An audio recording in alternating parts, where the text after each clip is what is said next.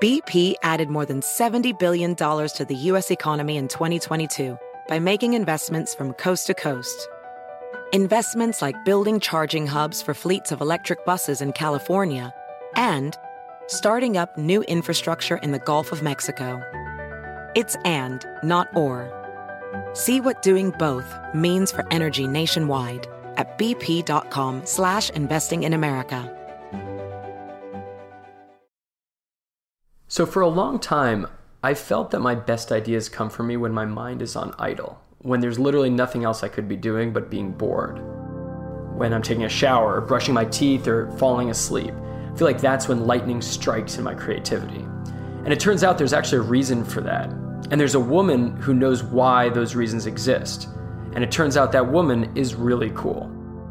Manoush Zomorodi is a radio host at WNYC and host of the popular podcast Note to Self. Her own jump story is one we'll touch on in the interview. What's more exciting to me is that she'll share with us the astounding links between being bored and taking jumps. In 2005, Manoush ran an experiment called Bored and Brilliant on her own podcast. And what they did was they tracked how taking technology out of their lives can help them with things like being creative, having original thoughts, being less anxious and worrying a little bit less as well. And she received a bunch of ideas and testings and data and records and experimentations around how we can separate from technology and how we can let ourselves be a little bit more bored. From all of those experiments, Manoush distilled down the learnings that she has found and the ways that we can help ourselves be bored and what that means for things like, taking a jump. All of these things felt a little hocus pocus to me until I actually tried them myself. And I'm not saying my life has changed, but I have been a little bit more bored lately. And I think that's a good thing, as we'll find out here. So enjoy the conversation, and of course, let yourself be bored. But maybe after you listen. I'm joined by Manoush Zomorodi. That was good. You said it right. That was the hardest part of the show.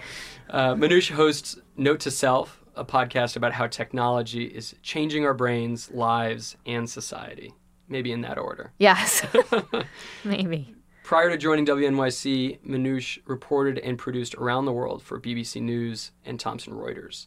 And her new book, Bored and Brilliant, explores how spacing out can actually unlock your most creative and productive self. Very, very interesting. Manoush, thank you for joining me. Oh, it's great to be here. Thank you for having me. So let's start back a little bit. Tell me about working as a journalist at BBC News and Thomson Reuters. Yeah. How did you end up on that path? And that sounds so cool and sexy to say. It does, right? It does sound way glamorous and cool and interesting. And honestly, what it was like the mid-90s. And I don't know what I thought I was going to do. I was going to school in Washington, D.C. And my first boyfriend was a Brit. And so I kind of had like a Brit obsession. And my parents aren't American. So I was like, you know what? And literally, I looked in the phone book and I called the BBC's Washington, D.C. bureau. And I said, I'm going to come be your intern. And they were like, what's an intern? And I was like, so I show up and I work for you for free. And they were like, oh, well, that sounds pretty good, actually. Okay. And I'm not joking you. Like, that's how it kind of started. And then I graduated from college after interning there. And I still wasn't really sure what I was going to do. So I just kind of stayed, and they had an opening for a job and they didn't have a lot of money to pay. So they could hire a 22-year-old who had no idea what she was doing, but was, and then I stayed and I ended up traveling across the country. I covered the 96 elections, the 2000 elections. I ended up in Berlin, Brussels, spent, jumping around a little bit in the Middle East, not a ton, but some. And it was super exciting. It was also really, really, really exhausting. By the end, I was traveling 4 out of 7 nights a week. And it was one of those things, the Concorde has crashed. Can you go now? So I really didn't have much of a life. My life was my work. And for a while, that was really great. But then I was like, okay, loser who has no friends and wants to have a family. How am I going to do this? Yeah, it's funny. I think of when I was playing professional squash, it was the coolest thing to tell people. And then at some point, you're like, well, I'm running out of money. Yes. I'm cooking eggs in my buddy's apartment. I'm on the couch. Like, I can get the mail when it comes because, I'm here. It's 2 o'clock in the afternoon. And so there's like this very fine line you tread, almost like, okay, is this when I'm supposed to start moving on? Getting to that next point for you, you land in tell me a little bit about getting to WNYC and what sounded like, in many ways, it sounds like your dream job. And then starting Note to Self. Like, how did all that come about? I think it's a remarkable pivot into something that we all, again, look at and say, geez, how does someone like that get there? Right. And let's keep in mind that this was a jump that had many little jumps in between. I think a lot of the time, I think people are like, whoa, how'd she do that? And you're like, no, that was like a decade in the making. So in between, honestly, for me, it was 9/11 happened. I had sort of an epiphany of, I think as many people did, which is like, I want to be living the way I really truly feel I need to be living. And for me, that meant stopping the travel, constant travel. And it also, I was sort of on a course to become a news bureau chief. And I just was like, you know what? I don't want to be woken up by panicked calls every day. It's not how I want to live my life. And sure enough, within 6 months of taking myself off that track, I met the man who became my husband. Oh, yeah. That's the way it works, it's right? Always the when way you it works. open your mind, like suddenly, I don't know, you're sending out signals to the world. And then I had 2 kids and I was a freelance journalist and really what I thought I was going to do was consulting, which sounds so boring to me. But what I was doing, it was at the moment when nonprofits were realizing that they could create their own podcasts and videos and do their own media. They didn't need to go through journalists. So I was going into places like Human Rights Watch and helping their researchers be journalists, essentially, reporting their own stuff, which was kind of great. But what I didn't realize is that when you're a consultant or a teacher, you have to repeat yourself a lot. And I get really sort of, I hate repeating myself. I don't find it very interesting. So I was like, oh, maybe I don't want to do this. And then I had this lunch. I went out to lunch with a friend who was the business editor here at WNYC. This is like in 2011 or 2012. And I was like, man, you got to be covering the tech scene more in New York City. He's like, oh, yeah? Well, why don't you cover the tech scene for us? I was like, fine, I will. So literally, that's how it happened. Way. Yeah, swear to God. And he was like, okay, so just let's figure this out. How about you do a little weekly spot on what's happening in the tech world in New York City? So I started doing it really just on a lark. I didn't think I'd go back into journalism. And the station was like, actually, we kind of like how you sound, and we're trying to get more into podcasts, and we need more women. So how about you turn it into a show? And so it took a long time to sort of figure out what the purpose of the show was, what the sound of the show was, what I sounded like when I wasn't reporting, but when I was just kind of myself hanging out and talking about the things I was very interested in. Yes, with facts and research behind it, but less as like BBC News, New York, less like that and more just myself, which is what podcasts are, of course. So it took a while, but then we ended up in, I think, and podcast exploded. So it all sort of happened over the last 3-4 years, and Note to Self turned, and the book came out of that too. Yeah, and I want to get to the book, and that's where we're going with this. But just to hold on to that point for a second, some of the things we talk about in our When to Jump community all the time, and that I spend a lot of focus on in the book, is in my book, I guess there's lots of books going around, but is this idea that in between the aspirational messaging we see in society, like, go start a podcast, go write a book, and then the end result of a great podcast and a best-selling book, there are these, what I call 10,000 unsexy steps. Oh, completely, yes. And some of them you just mentioned and you made a point to mention. And then there's this aspect that sounds like from your story where you got lucky, like you were at lunch and you were there. And I think a lot of people say, oh, geez, how lucky for you to have that opportunity. But it seems like the other little unsexy steps provided that. Is that fair to say? I mean, I think it's based all on relationships, right? I mean, this person I went out to lunch with, how did I know him? I knew him from 10, 15 years earlier, and we'd stayed in touch, and actually we're roommates for a little while. And, quality people are quality people, and you want to keep those quality people in your life, and not just because they can help you get up in your career, but because there's a reason why you connected in some way. And that can keep giving, you know what I mean? I think as you go on, I know there are these, a bunch of faces are flashing in my mind right now. These certain people who you just, whenever you pick up with them, it goes back. It's like you've picking up on the last conversation you had, whether that was last week or 5 years ago. And those, I think, are people you want to, if there's something simpatico, check in with them because they get you in some way. Those special people that maybe you don't talk to them all the time, but you saw each other for real, you know? So I'm thinking those people are the tiny steps. I'd say that other steps are, honestly, Mike, for me, it was when I didn't care. Like, there was a moment where I was like, sure, I'll do it. Whereas before I'd been like, I must do this. I will achieve. You know what I mean? What does this look for my resume? Yes, exactly. No, this was like, all right, fine. Yeah. And it felt like, you know, the less I cared, the better I had been, which is a hard lesson to learn as a very type A person. You think the harder you try, the better you do. For me, it was like the less I tried, the better I did. It was like, come on, man. Like, but really when I just relaxed a little, that's when things started to flower and blossom. And sort of when I let myself just enjoy the process a little more, I got better at it. I don't know. That sounds like a sports analogy to me. Tell me if I'm wrong. Well, in the world of professional squash. Yeah, well, I'm wondering. Yeah. No, I think that's true. I mean, you can just be, in tennis they call it being too tight. You're too you're just so flexed and every little joint is moving towards something. You can't just let things happen. There's a great book from Mickey Singer called The Surrender Experiment. Basically, this guy's life was spent letting go of things he just said, I can't control.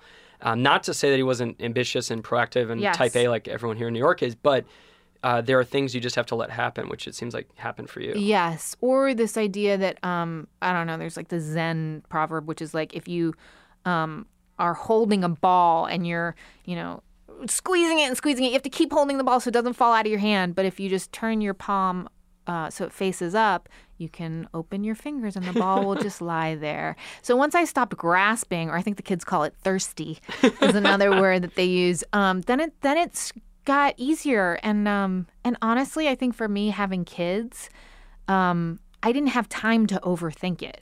Like I had kids who whenever I got home at the end of the day, they kicked my butt, like bedtime and bath time, and they needed me and they didn't care what I had accomplished that day.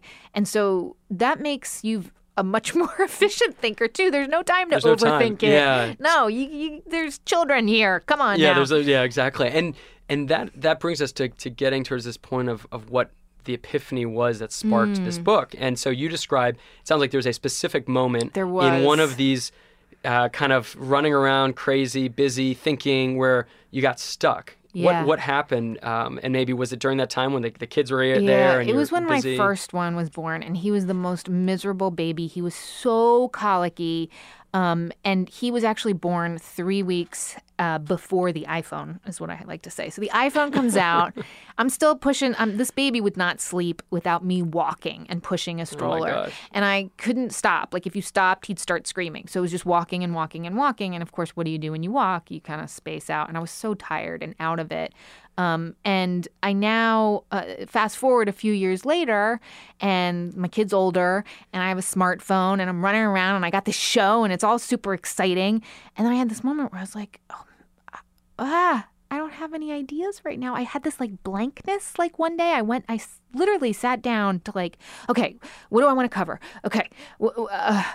And there was nothing there. And I was like, what the hell is my problem? When did I have my best ideas in the past? And I went back to those horrible, now in retrospect, wonderful days of pushing this stroller for miles and miles and miles and letting my mind wander and go and being bored to tears. But actually that's when I started to think through like what I wanted my life to look like. And I was like, well, what's different now? And the difference now was every time I could have been bored or spacing out, I was looking at my phone, which I think a lot of, you wait in line for coffee, you look at your phone. Go to the bathroom. You go to the bathroom, you take your phone. I know it's gross, but we all do it. But so it turns out that by filling all these little cracks in your day, you are missing out on something. And so I went on this sort of a dive into like what's happening in our brains when we space out and we get bored. And it turns out that when we get bored, we activate a network in our brain called the default mode. The default mode is when you're literally lying or lounging, your body's not doing anything, or you're like folding the laundry and you're not really thinking. It's an automatic sort of thing. What about like taking a shower? I always hear taking a shower. Perfect default mode place. Yeah. Perfect. So what happens is actually you're still using 95% of your brain's capacity at that point. And you start to do a very particular kind of thinking. You start to do something called autobiographical planning. This is when you look back at what you've achieved in your life so far, where you've been. You start to do something called prospective bias. This is looking forward into the future, imagining, literally some people call it the imagination network. You start to think, well, where do I want to be? How can I draw conclusions from where I've been to where I want to get to? How do I set myself small goals, make steps that I can achieve to get to where I want to go? It's original thinking, it's creative thinking, it's combining two ideas that you never would have thought would have anything and exploding them into new ideas. And so at first you're like, well, what's the big deal? You're checking Instagram is fine, right? No, actually, it is a big deal because if you're missing out on activating your default mode, you're missing out on planning your life, essentially, is what we're saying. And so it sounds kind of strange, but what I challenged people to do in this week, a week of experiments that we did with our listeners, 20,000 of them, we tried to rethink how we used our phones to see if we could get bored again and then see what happened. Oh my gosh. Yeah. And this is so fascinating. And this ended up leading to the book. Exactly. And so what were the findings? What were you expecting and what happened instead? Well, I thought, I was like, okay, a couple hundred people are going to sign up to do this, a couple hundred weirdos like me.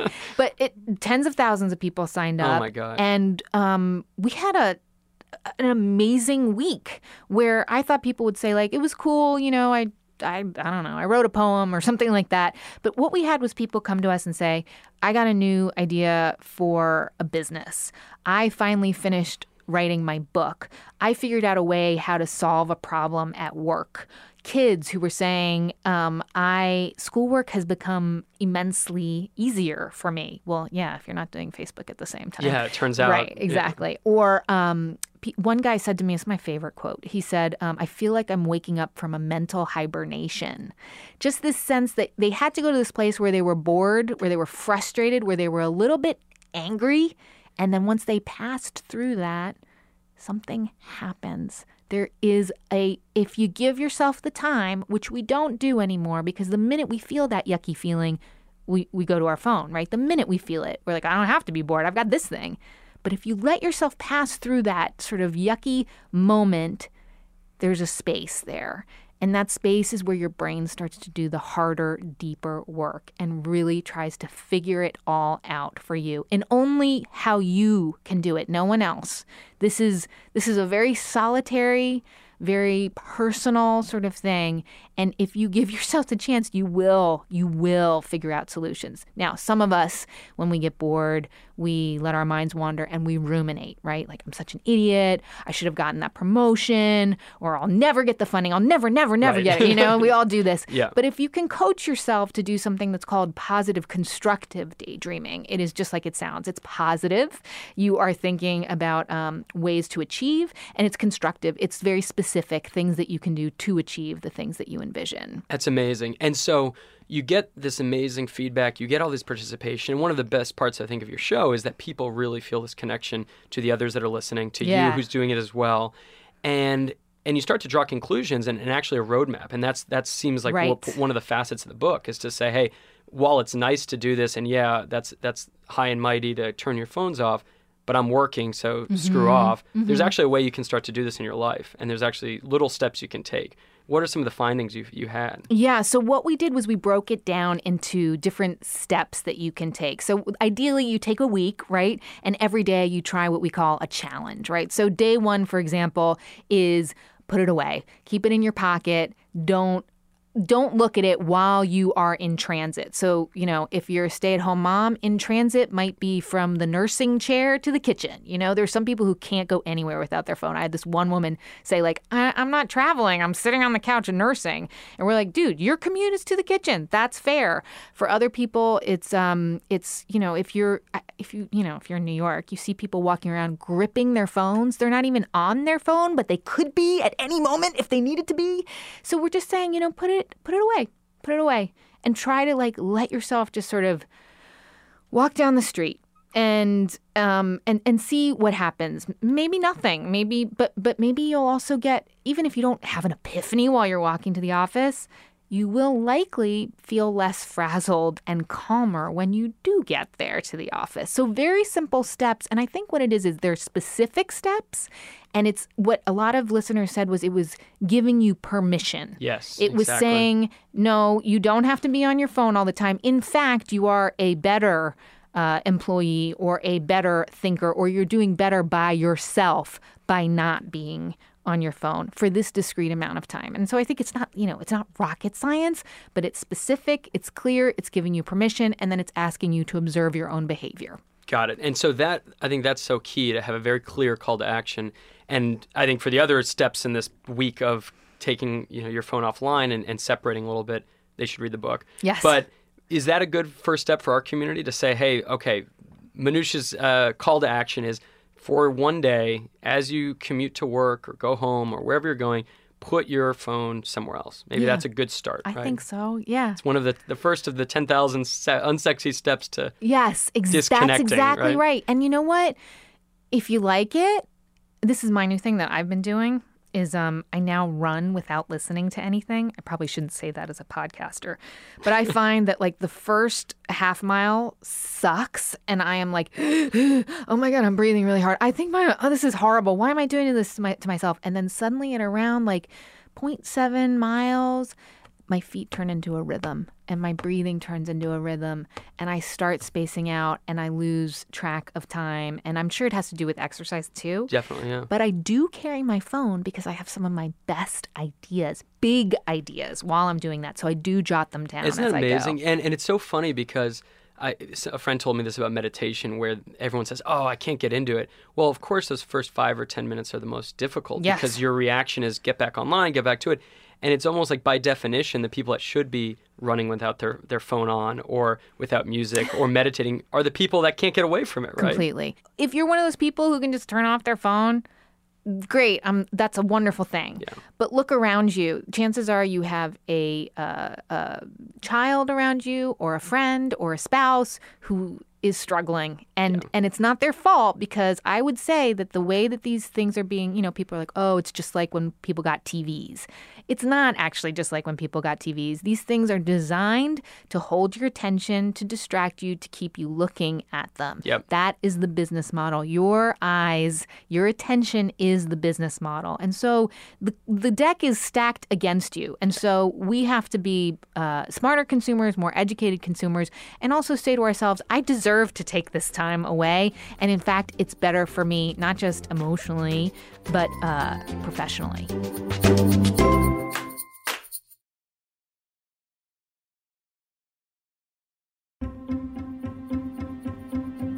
As we think of the When to Jump community, and even the first phase of what I call the jump curve, which is coming out in my book, it talks about, really how you have to listen to that little voice in your head.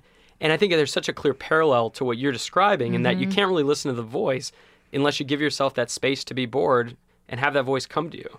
What are some of the voice gets squeezed out so easily? It sounds like it's that right? 5% that you want to make up for in Instagram time, right? Yeah. What findings would you have for our listeners and our audience who's trying to maybe think of that idea, but they're not getting anywhere on it, or they're too busy? That's always, I'm just too busy to dedicate time. Is there anything they can do from your research to kind of give themselves that space to hibernate on and really come up with a jump to make and a voice to listen to? Yeah, I mean, there's simple things which I think a lot of people are learning to do right now, which is, turn off all notifications. It's Satan calling you when you get notifications. I swear, whenever I'm having like a poignant moment with a kid, that's when my phone pings or something. The distraction is detrimental to getting anything done. I think when the first idea you have is never where the answer is, exactly, right? Yeah. It's always when you think, well, that's an interesting idea. I think I'll go on from that. But what if I did that? Go on from there, go on from there. I won't give it away, but the last challenge that we have in the book is precisely this. And I'll give you a hint. We get you to watch a pot of water come to boil, because Literally, that's what some people need, is they need an activity that will bore them to tears Oh my goodness. in order to let their minds go, because we're so not used to just sitting around and like looking at a wall and just thinking things through. And so I would just say, like, give yourself time and permission. And if that means that you have to write down from 7 to 7:15 p.m., I will be bored. Do it. If that's do it. And when you do that, you've seen from your sample size of your project experiments, people are able to actually make real changes in their life. People are able to jump by letting themselves be bored in that 15-minute period. It starts with just that little kernel. I mean, it was funny. So when we did the original project, we also partnered with apps that measured how much time we spent on our phones and how many pickups a day we did. You know, that weird, you get into an elevator, you look at your phone, you walk out of the elevator, you look at your phone. Yep. So I was like, based on like the feedback I was getting, I was like, this is amazing. I had like over 120 pickups a day. I was like, I'm going to be down to like 10 pickups a day. And then we got the data back at the end of the week, and we had shaved off collectively, this was so sad to me, 6 minutes a day. Oh my God. The average person had shaved off 6 minutes. And I was like, well, what? That stinks. Like, we barely achieved anything. And I went back to the neuroscientists and the cognitive psychologists, and I was like, this didn't work. And they literally laughed at me. They're like, They're like, do you know how difficult it is to change an ingrained behavior or habit within 6 days? What is way more important than the numbers that you have are the stories. This sense that people feel empowered over their technology, that it goes back to being a tool rather than a taskmaster, that your phone doesn't set the agenda for you, that you set the agenda, and that you turn it back into something that improves your life rather than runs your life. That is where the breakthrough can be. And so, if there's one time where someone's about to take a picture of a sunset and they say, actually, you know what, I'm just going to enjoy it and just sit here, I mean, that's a win, right? It's these little changes in our daily behaviors that can make us more reflective, make us more clear about where we want to go, and help us figure out how we get there. Incredible. And do you have any off the top of your head stories of people that were able to actually, something different happened when they started to put into practice some of these ideas? Well, the most interesting stories I got were from kids, really, like teenagers. Wow. So there were a bunch of classrooms, mostly high school and college classrooms, they did it as a group. And there was this one class where the teacher said to me, the kids were like, great, we're going to do this as a class. Awesome. And they were really dreading it. But he said what he saw was so interesting in that they started to have, as the week went on, more eye contact with each other, which sounds, you think like, oh, wait, they weren't looking at each other before?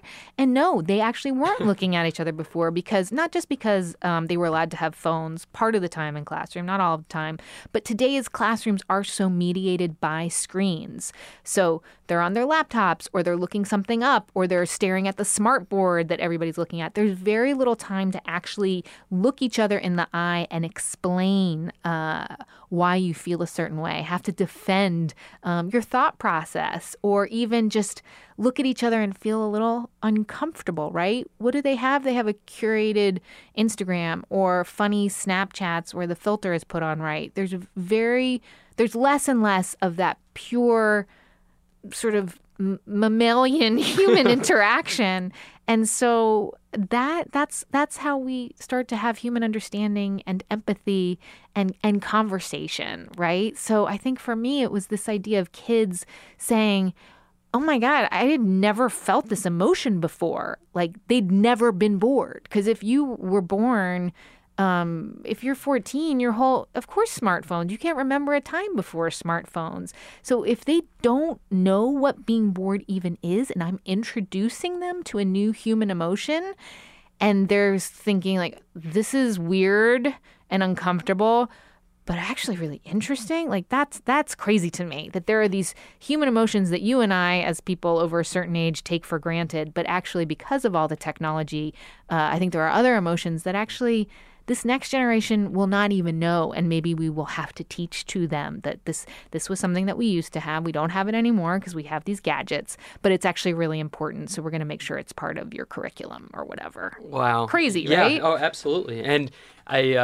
I think back to a piece of advice a mentor of mine gave me before I left the corporate world and packed up and moved to New Zealand. He said, listen, I know you're trying to plan everything, because that's the other tendency I feel like is, for me, a byproduct of checking my phone is to be like, I'm on top of it. And there's a piece in the New York Times called The Busy Trap several years back, where it was all about why it sounds good to say you're busy, not just for yourself, but you want to be looked at as, oh, Mike's got his stuff under control. Manoush knows her life is set because she's got this and this and this and this. So you schedule all this stuff. Yeah. And what he said to me was it stuck with me. And this is now 5-6 years ago, but it's so simple. He was like, your adventure you're going to go on. And for me, it was to go play pro squash. For you, it might have been to start Note to Self. And for anyone else, it can be anything. But he was like, when you think of planning, think of it as creating a ladder.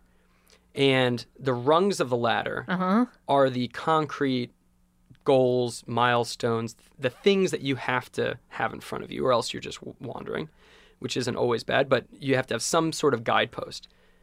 But don't try to fill in that space in between. Oh, that's good. I like that. Embrace that. And I think it sounds like what you're getting at with your movement and with your book is that we shouldn't run from that openness.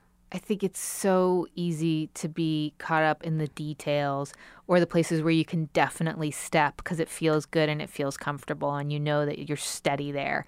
But I think, that space in between the ladder rungs, just to run with the metaphor here, it's a little scary. Your foot might, when you go to try to get the next one, exactly. You don't quite know where you're going to go, right? Sometimes you have a miss.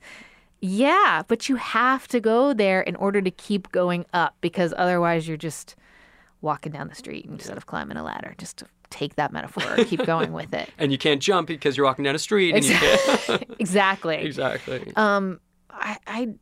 That's taken me a long time to learn that, this idea of playing the long game and saying the point is that you are crafting the life that you want to live, and there might be lots of different ways that you get there, but just keep your eye on the ultimate prize. And guess what? You might change your mind. That's okay too. I thought I was going to go, I didn't think I'd get back into journalism. I thought I was going to jump one way, and then I ended up jumping back to where I had been because life things changed. The media world changed in a way that was better suited to me, which was more relaxed, more welcoming to women with strange names. You know what I mean? The circumstances changed, and what I thought was a place where I wasn't going to thrive changed in a way that was extremely welcoming, I found. And podcasting became a thing, and that was actually a really good fit for me. So I think, God, life just keeps getting more interesting, is what it feels like. and I think that's such an important way to tie this together in your own story and of your own jumps, is that you went through a lot of unsexy steps. You faced the failure, those tough mornings, those sleepless nights. You woke up every day and you started to lay the bricks towards what you enjoyed doing, telling stories, reporting on the news. And yes, that jump changed, but because of the planning, it doesn't sound like you regretted making any of those jumps. I don't think so. I mean, I feel like a little bit. It's weird because when I first was in broadcast journalism, I was the golden kid girl, sort of always the youngest, type A producer. Coolest last name. Yeah, right. Yeah, last name. And then now I feel like I'm a late bloomer a little bit, and having really found where my place is in a way. I don't know. Maybe that's just me coming to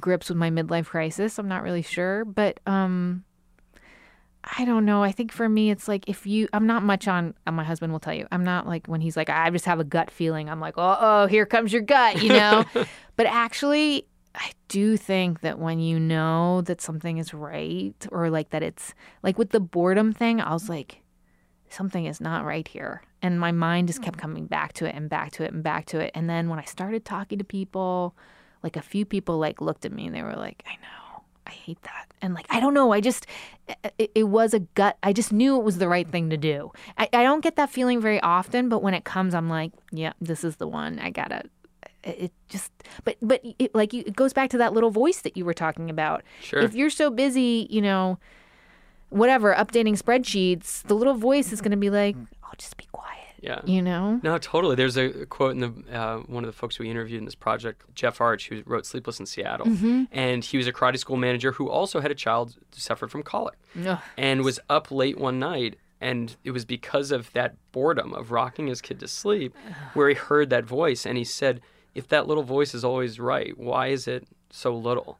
Yeah, you know? That's a good right? point. And but first you have to hear it, and I think that's something your project seems to tackle is how do we get back to listening to it wherever that voice may lead you. And that's an interesting way to put it because my little voice is louder now, and I think it's because it knows it's going to be heard. It speaks up more often. It's gotten a little bit of like it trusts itself a little bit more, and then once you trust it and you see that, you know, like the book worked out, people were really into the project. They really felt that we did this together. It was then I was like, well, let's do another one. So we did another project, and that was, you know, even more people, and you start to think, okay, yeah, I can do this. Okay. Yeah, absolutely. Like when you started winning squash matches, I guess you must have been like, all right. Well, correction, I don't think I won many squash matches, but I tried very hard in a lot of squash matches. But you were respectable on the court. And like, I think just showing that like you deserve to be there or whatever, or you can hold your own. Yeah, no, definitely. And for me, it was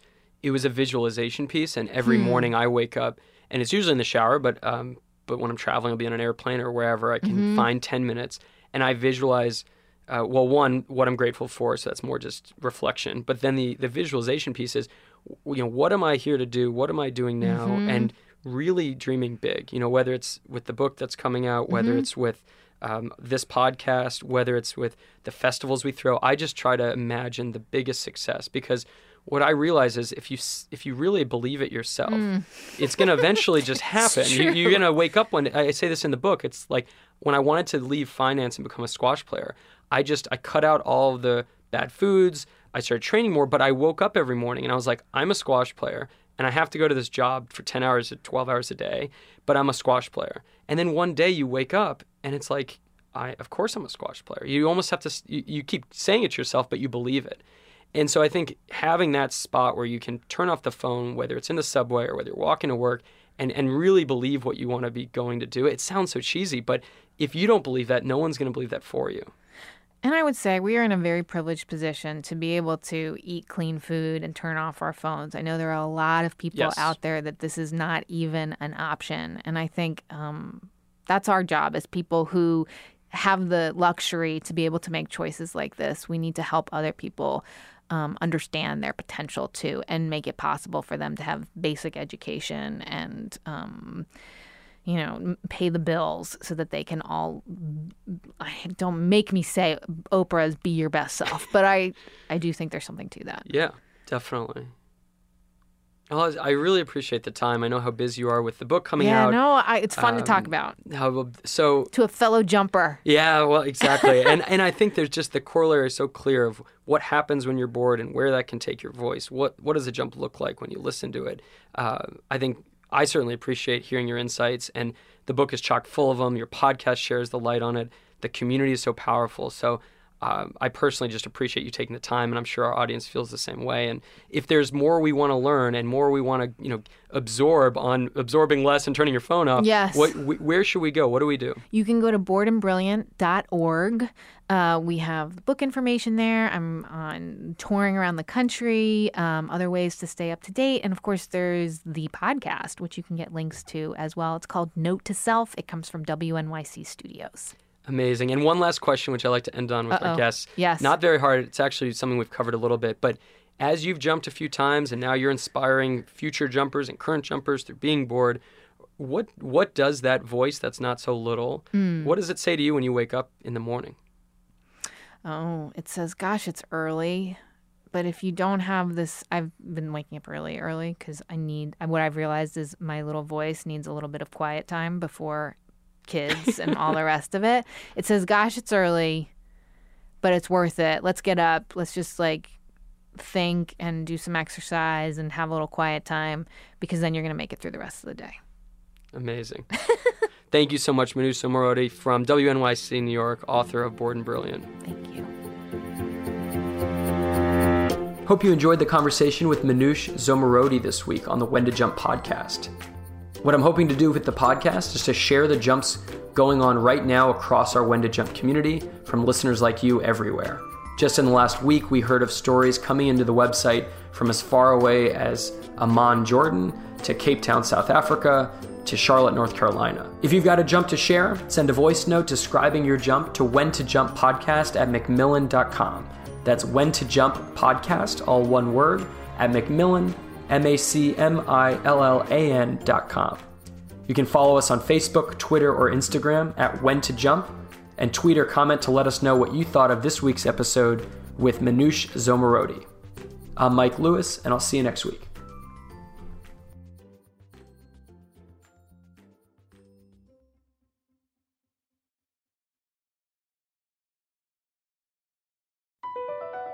BP added more than $70 billion to the U.S. economy in 2022. Investments like acquiring America's largest biogas producer, Archaea Energy, and starting up new infrastructure in the Gulf of Mexico. It's and, not or. See what doing both means for energy nationwide at bp.com/investing in America.